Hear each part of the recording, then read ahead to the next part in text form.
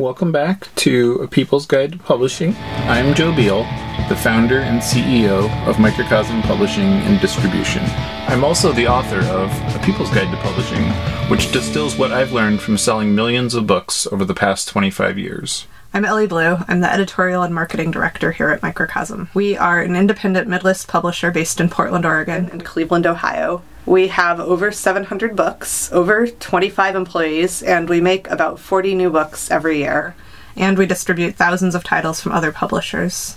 We started this podcast so that we can share what we've learned with newer publishers so that you can learn from our mistakes. Or maybe you just want to understand the publishing industry. This week, we are going to answer a reader question, which is, I have 20 authors donating their stories to a book because they believe in the mission behind the work of helping nonprofits and sharing their stories for other people that can relate with them. However, one author, who is the only one who hasn't signed, blasted me, accusing me of saying that the agreement is not fair and that the other authors do not know what they've agreed to. Oh. How should I proceed? This person must have some kind of amazing psychic ability. Oh, right. Yeah, I think the supposition here is that,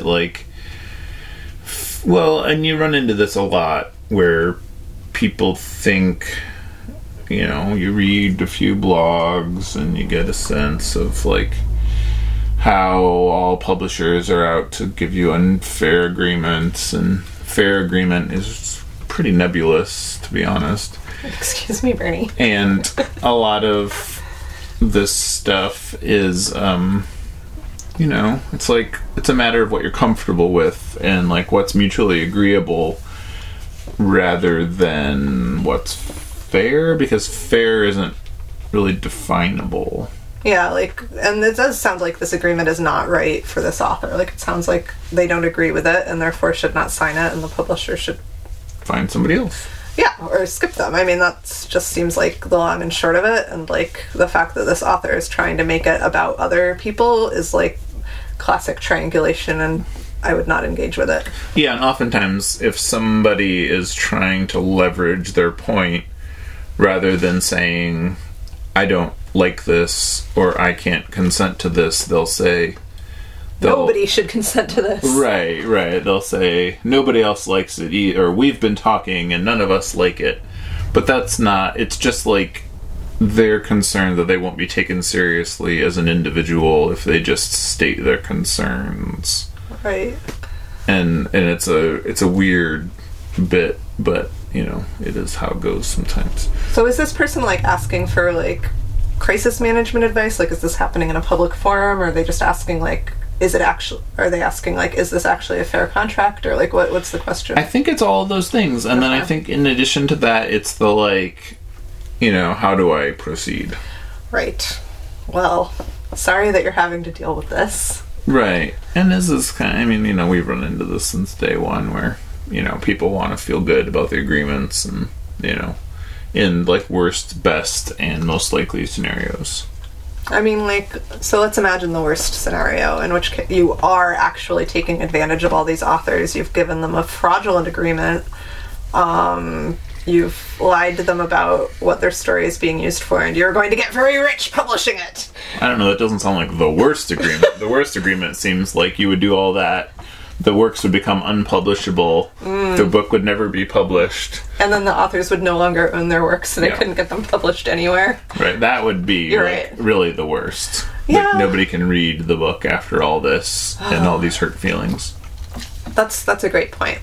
So how would you deal with it if it was that worst case scenario? Well, I would have an agreement where the publishing was transferable to somebody else, and then they could publish it. Oh yeah, or if you didn't publish it in a certain amount of time, the rights would revert back to the author.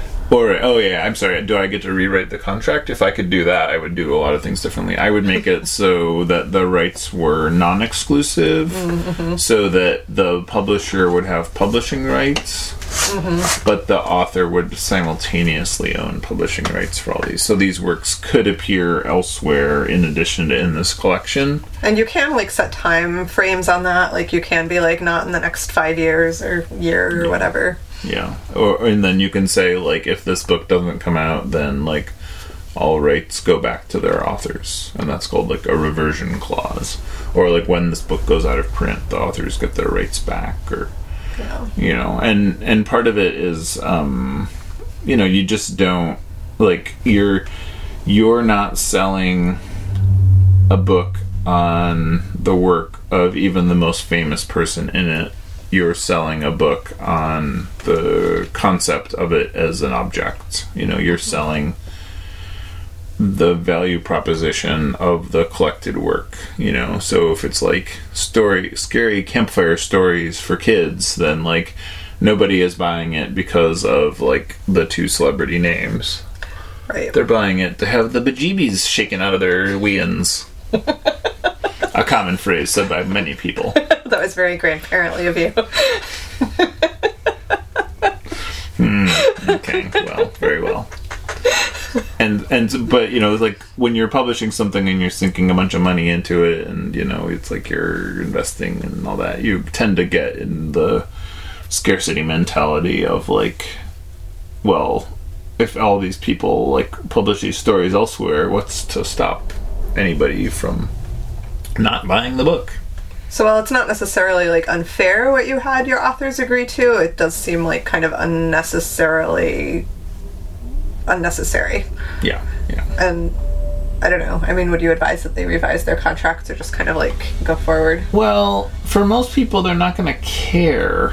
That is a good point, too. Like, and it's also, like, if they've already agreed to it, it's almost more disruptive to go back and be like, hi, I have a new agreement that is more in your favor. No, that's true. Like, they would be like, what was wrong with the old agreement? I guess What's wrong with you? If somebody does come back to you at some point and is like, hey, I want this story to be in this other anthology that would, like, promote your anthology, you could, like, revise the agreement at that time. Mm-hmm. Yeah. And I think there's, like, a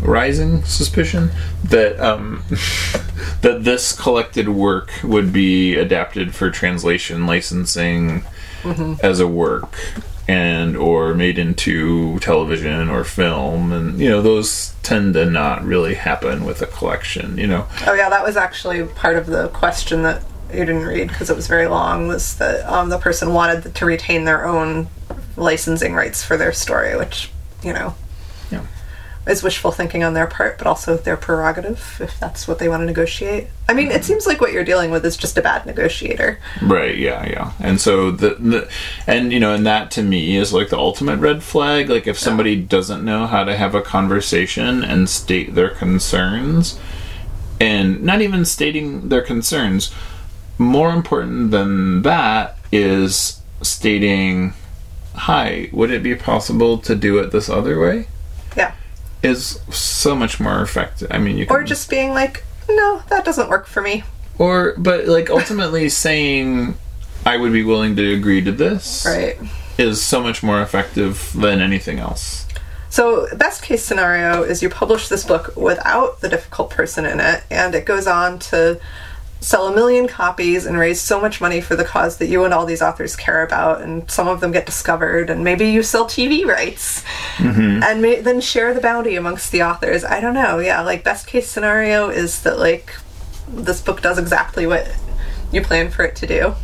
And, you know, so this is kind of why I'm, like, right back to, like, okay, well, then you probably, you know, if this person can't have this basic conversation with you, then it's a gift, because they're giving you an early warning sign that they don't deal well with what they perceive as conflict, and they can't navigate it without drama. And also, like, you know, you're not working with this person is the best case scenario, and, like, unexpected success where the money is able to go into the causes rather than, like, enriching the authors is what everybody is signing up for here.